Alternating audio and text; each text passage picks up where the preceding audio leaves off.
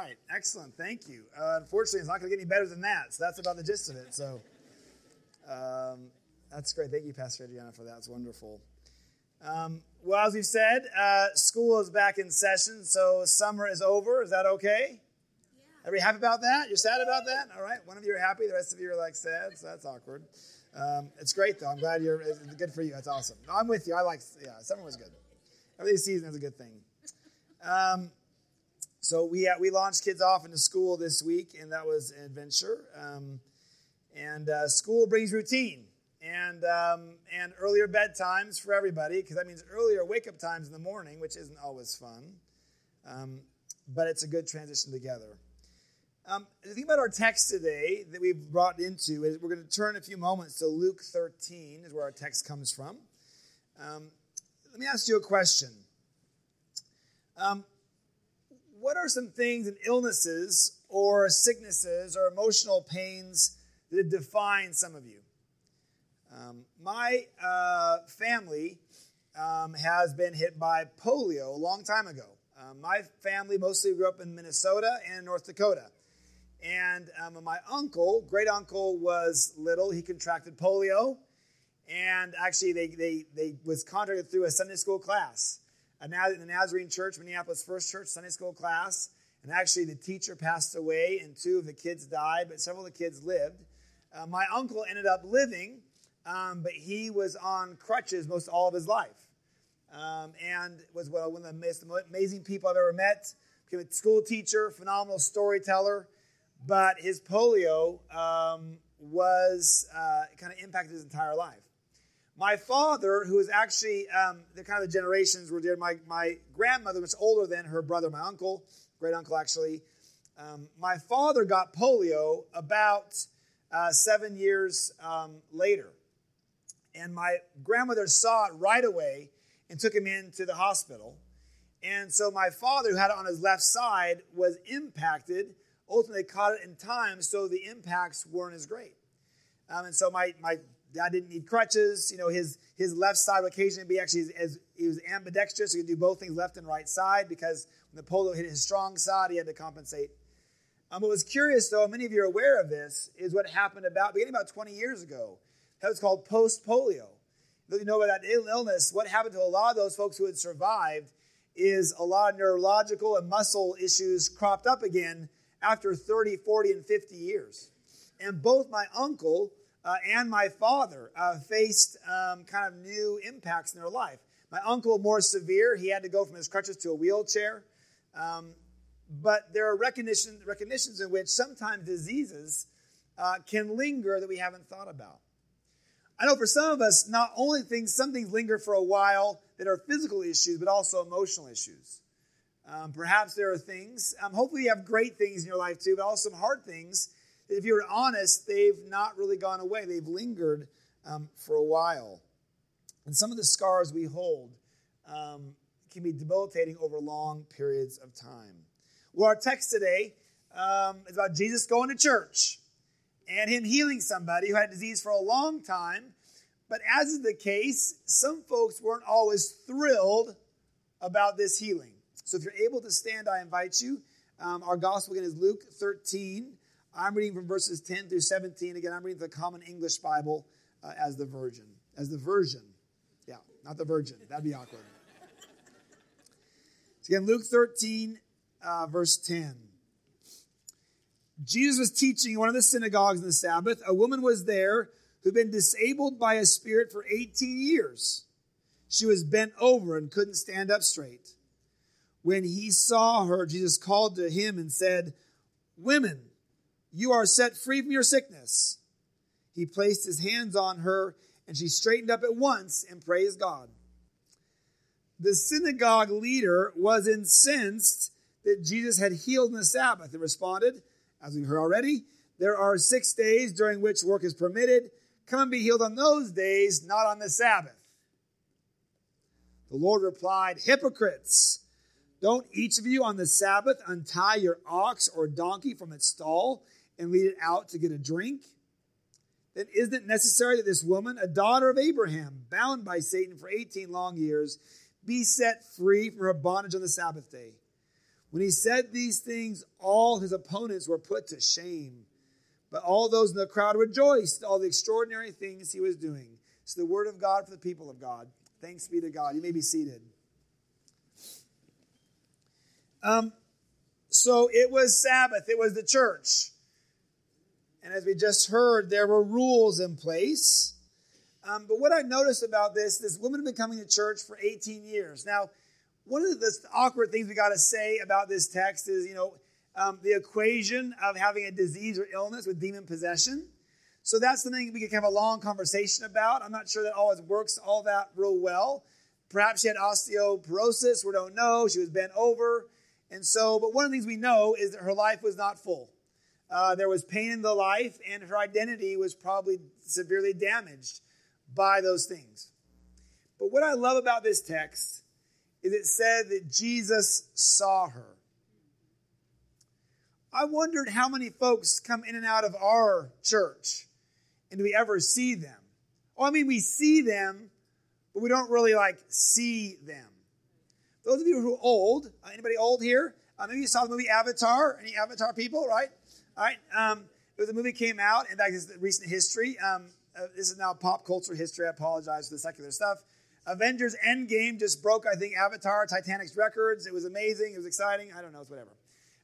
But in Avatar, it's this place, they go to this far-off land, and the people, you got to know this, the people are called the Navaim, which is the Hebrew word for prophet. See, there's lots of things that people do about weird languages, and one of the things about the Navaim do to each other is their greeting is, they say, I see you. And that isn't simply a seeing, that's a looking deep within. I see you. I see I see you in front of me, who you are. I don't glance at you. I don't just bypass you, but I see you. How well do we see each other? Sometimes I've noticed when my life is busy and I've got things to do. I have a wonderful office. We love students at NNU. Without students, we don't have a work. But I'm often doing things, and I leave my door open.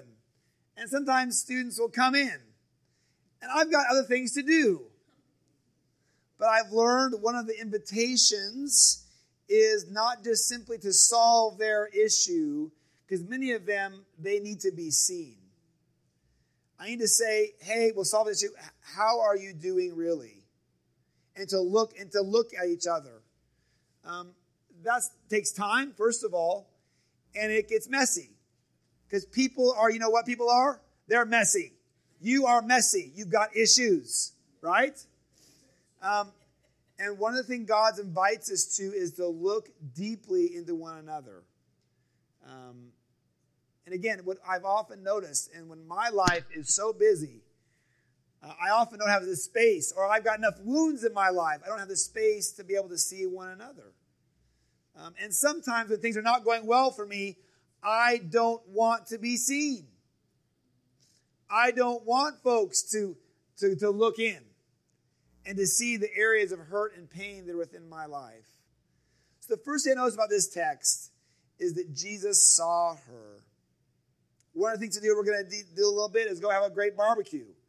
I can't stay for a lot of it. It's Sydney's, my daughter's birthday, so I'm having a birthday party back there in Nampa. But I'll eat some food, don't worry. I'll make sure some of it. Here's my challenge to eat at our potluck today. That God can see somebody today.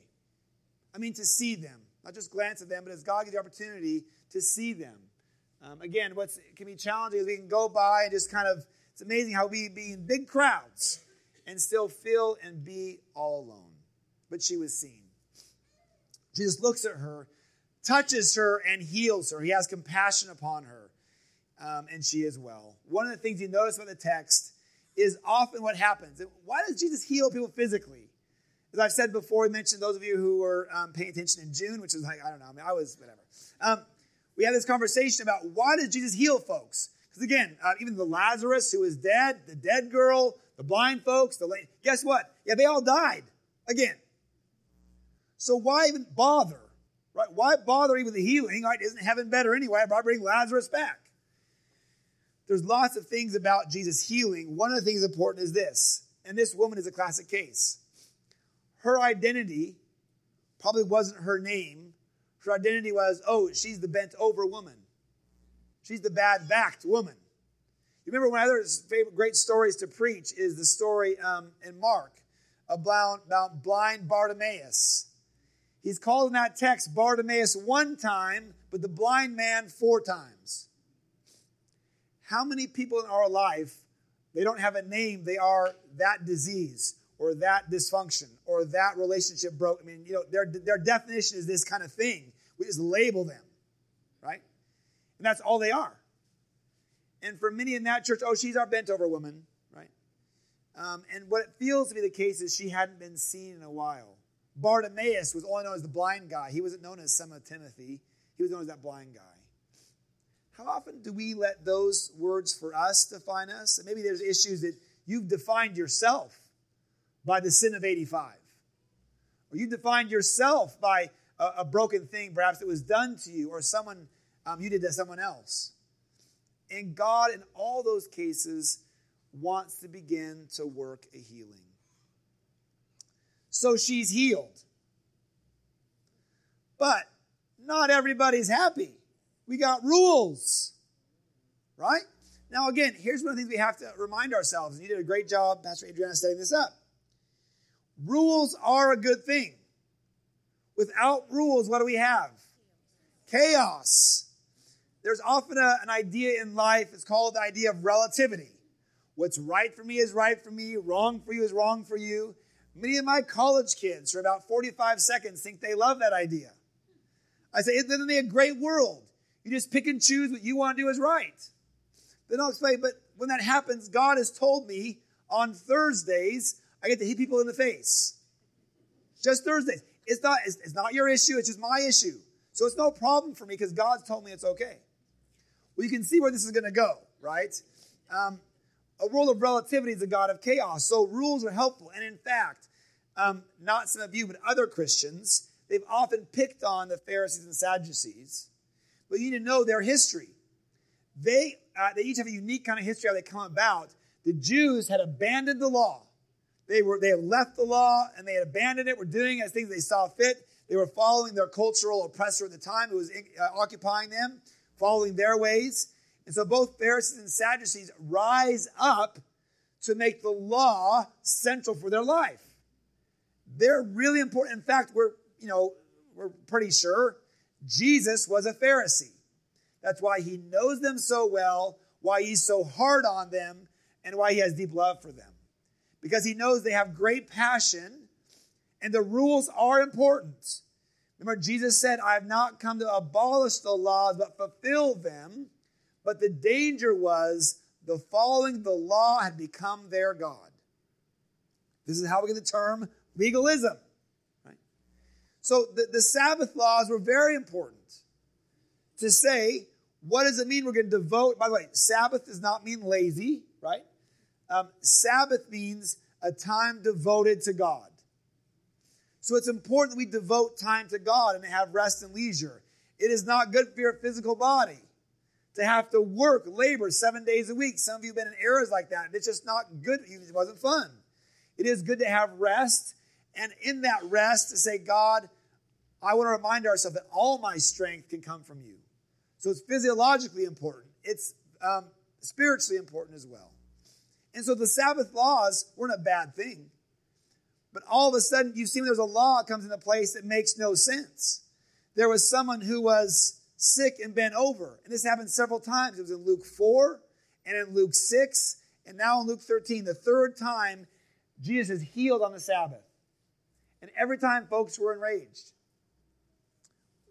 Why is it that sometimes, not you, those other people, get upset when other folks get healed? Do you ever get jealous of somebody else's healing? When their answered prayer comes, maybe you're jealous because yours hasn't or didn't. I remember here, this is one of the hard things about life, right? When folks are sick, we pray for them. And James tells us, pray for God, pray for healing, and we do. I'll never forget a few years ago, some of you might know the name Pastor Mike Wiebe. Mike Wiebe was the music pastor at Nampa First Church for many years, I think 17, 18, 19 years. Now it's been, I don't know how long ago, Valerie, 5, 6 years ago, Mike had cancer, long battle, I want to say a year and a half, and eventually on Easter Sunday morning, he died. And the church, we processed, because we're all spiritual, sanctified people. We were praying, a lot of us were praying. And like, God, Mike is great. He has many more years of ministry ahead of himself. But why? One of the awkward things, if we're honest in the church, is when we pray, God doesn't always answer the way we want God to answer those prayers. And that can be hard. And so sometimes when, somebody else's husband is healed of cancer and mine is not, I get jealous. And naturally so. We wouldn't blame somebody. And the truth is, sometimes life is this kind of awkward mystery. That while we certainly celebrate Mike being in heaven, sometimes there are occasions when you don't like somebody else's miracle. You see, the Jews were also nervous of Jesus' power. They weren't sure who he was. They were afraid that he would be a threat, upset the equilibrium, and discount the laws. And they knew the breaking of the laws wasn't good. But Jesus came to say, look, in another passage, Sabbath was made for humanity, not humanity for the Sabbath. And the danger is, how many of you are rule followers? Raise your hands. Okay? Those are good. This is why civilization works well, because of you. How many of you are rule breakers? Raise your hands. Okay? That's why we have laws, because of you. They weren't you. And we're all together. Think of it a little bit, 2/3 and 1/3. That's a good proportion. That's good. Rules are important.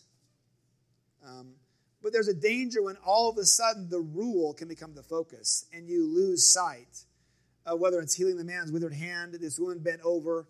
Wouldn't that be what better thing to do than someone found in hurt and in pain, physically or emotionally, finding healing? And of course, we think God can heal on any day. But the Sabbath day, a day that says, God, all that we are is yours, why not a great day to heal?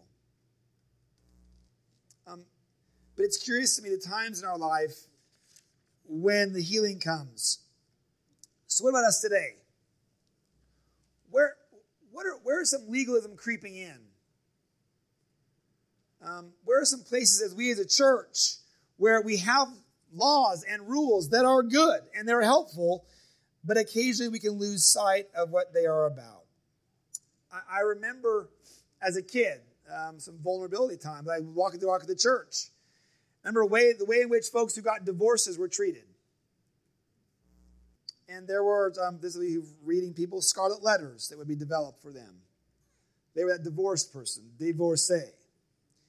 Now, I would say culturally in the church, that some of those stigmas, and divorces are never, I think, there's brokenness always there, but sometimes it's the best way forward. In cases of great abuse or great victimization, it's never a happy thing, but sometimes it's the best thing, the best of the worst, if you will.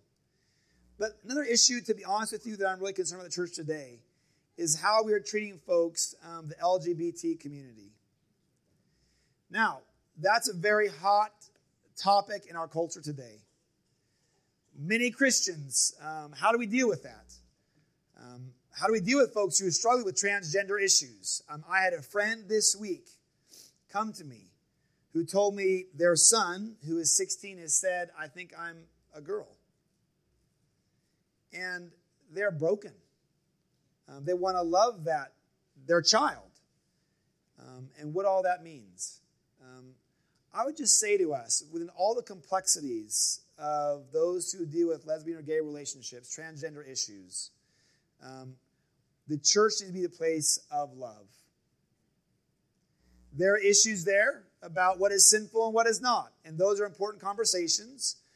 But I would say it is crucial. I'm concerned that the church, because some of those things make some of us feel uncomfortable, we push folks away.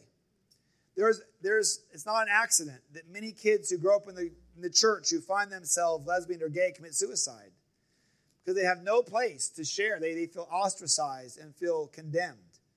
So I don't know what the issue is, but our legalism has to be cautious about how are we loving and compassionate and seeing one another in their places of pain and brokenness and hurt. One of my friends, his kids were my youth group. And they were some of our best friends. This great story. One time they were big Cubs fans they were going to Chicago from Kansas City, driving to the middle of the night to get to a game. And they had 4 people in the car, the dad, the son, the daughter, and fiance in the back seat. It's like 2:30 a.m. They're at McDonald's, getting a drink and using the restroom. So they go in there and they come back in the back. In the back seat, they were both sleeping. So the son and the dad, front seat, go out, go to the restroom, come back, get in. They take off and they drive for like 10 minutes. Then, the brother says to the dad, "You realize, Dad, that Emily's not in the back seat." And he's like, "Well, thanks for telling me that now." So he turns around, and sure enough, she wasn't. She had woken up and used the restroom, and they hadn't noticed. So they had gotten back to the McDonald's, and she was a little bit hostile. Not that being at McDonald's at 2:30 in Iowa a.m. isn't awesome, but we moved from Kansas City to Chicago. And the mom of that family got cancer. And about 4 months later, died. And that created a kind of pain in their life that was debilitating. For a long time, the family stopped going to church. They had prayed earnestly, but they were angry at God. God had not healed. To be honest with you, my friends are not yet back in church. I heard they're just maybe started coming back. It's been now 15 years. The folks tried to love them, but their hurt was it was a place where they could not pray. Maybe some of you had times in your life when you could not pray. The pain or the anger was so intense that you could not pray. Some of you perhaps, there's 2 kind of places here. Some of you perhaps, like this woman bent over, maybe it is a physical ailment. Maybe it's an emotional one that has been plaguing you for a recent or long time. And there is hurt and pain there. It's defining you. It's bigger than your name. That has defined you as who you are. And perhaps the first thing today we can offer you is for the church and Christ to look at you deeply in the eye and for God to say, "I see you." The next question is, what does it mean to begin to find healing? And I know this long enough. Sometimes the healing process is too painful. And I know it isn't just simply kind of a magic kind of bam, you're all done and things automatically are erased. But maybe the question is there people who are wanting God to heal again? And perhaps, again, we don't know this other woman they've been praying for the whole 18 years. We don't know that they've been trying. And so we pray, and some of the healings God can work. Sometimes healings, it doesn't happen in our timetable. But the key is, can we keep coming back? And for some of us, we're tired of praying, to be honest, because the answer hasn't come. For 18 years, this woman was praying. Perhaps, I don't know if he gave up hope or not, but she had come that day and God offered healing. I don't know where you are today. I don't want to kind of sell a quick fix, magic, Shazam. But I do know that, first of all, and this is often the case, that hopefully you can feel like God is seeing you today. He sees you in your joy, in your praise, but He also is seeing you in the places where perhaps there is pain and hurt and heartache. And number one, just know this, you are not alone. I don't know what the journey towards life and healing and reconciliation might look like. To be honest with you, I'm not sure all of you are wanting to be healed. That sounds awkward, right? But I'm old and I've been around people. So that's the first question you have to ask. What does it mean to look towards healing? And all the complexities of whatever that means, right? But perhaps some of you want to say again, God, I need healing in my life. I can't promise you it will all happen as you want it, when you want it. But that's the first step, is to know you are not alone in your pain. And one thing I can say is that God did not heal Mike Wiebe, but God was with us in our pain and our continual mourning. So I want to be honest, not to sell you something cheap here. Does that make sense? But to know that you are not alone, but that God can work healing.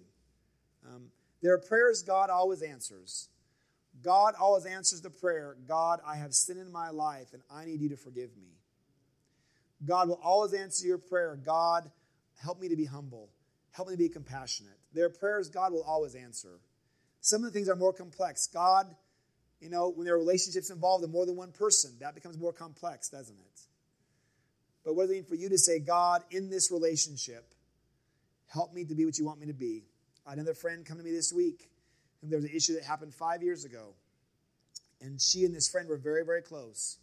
And some things actually happened outside their relationship, but that kind of had to pit. Well, it ended up being pitting two people against one another. There was lots of folks involved, and it was just ugly and sad. And as a byproduct, the wake of that disaster, this relationship was fractured, and there was pain.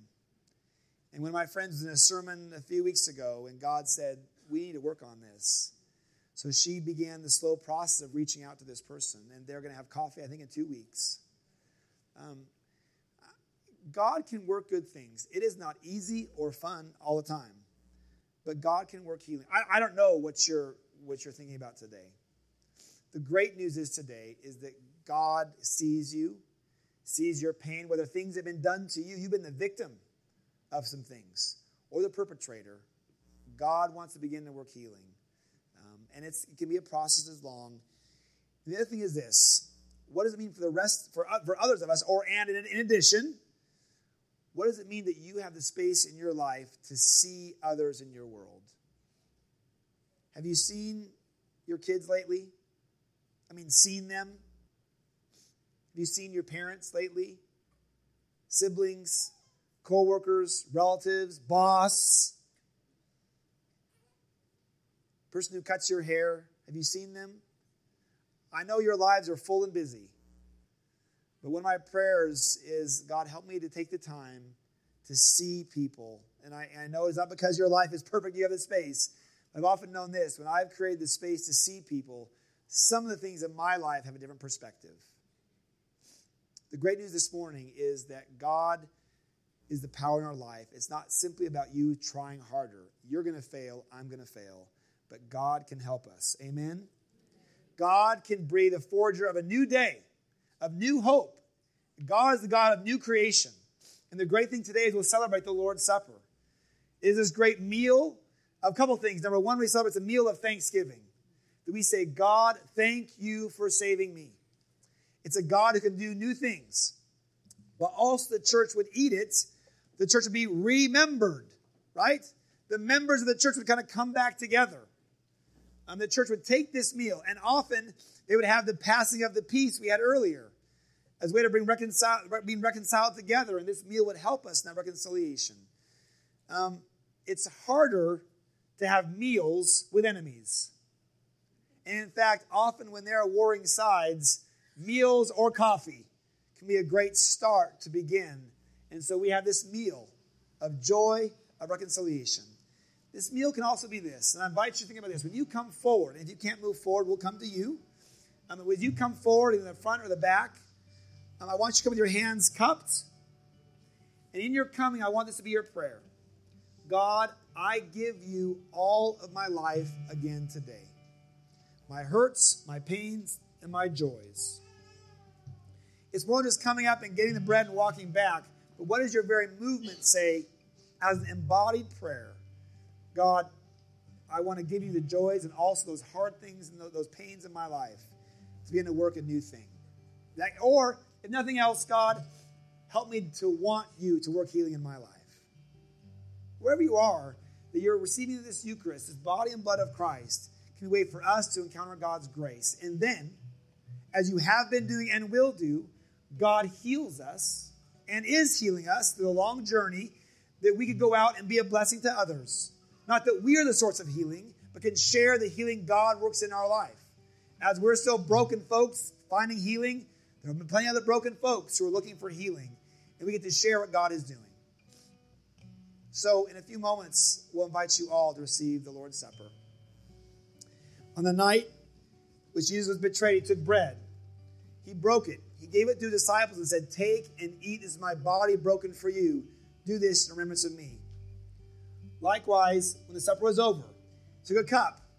He gave thanks to his disciples and said, "Drink from this, all of you.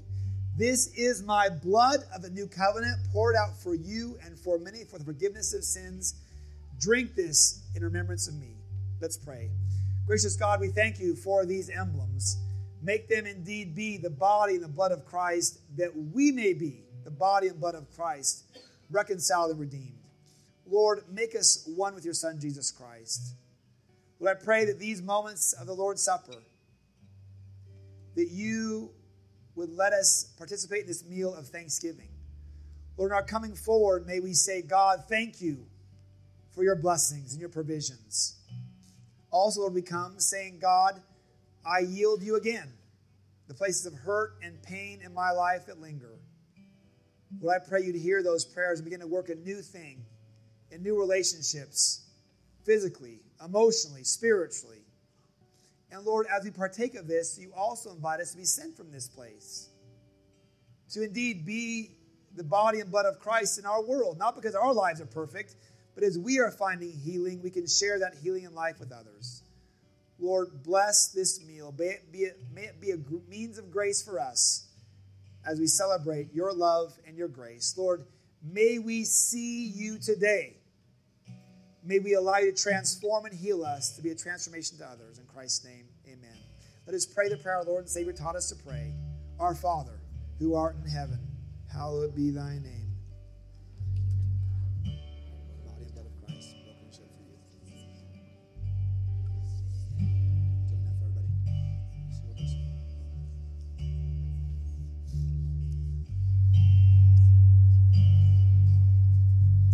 But lead us from temptation. Deliver us from evil. Thine is the kingdom and the power and the glory forever. Amen. I invite the servers to come at this time. The bread is gluten-free, so hopefully that will make it accessible for all of you. They'll be in 2 stations up front here and 1 in the back. We invite all of you who are hungry and thirsty to come. Again, I invite you to have your hands cupped. They will take the bread and put it in your hands and say, the body of Christ broken for you. Dip it in the juice to say, the blood of Christ shed for you. I invite all who are hungry and thirsty to come. If you can't come physically, we'll come to you in a few moments. So all who are hungry and thirsty are invited to come to the table today. Father God, we thank you for being here and meeting us where we are at. May we take the word and apply it in our lives and go from this place. In your name we pray, amen. May the source of life keep you in the faith. Go in action and go in peace. Amen.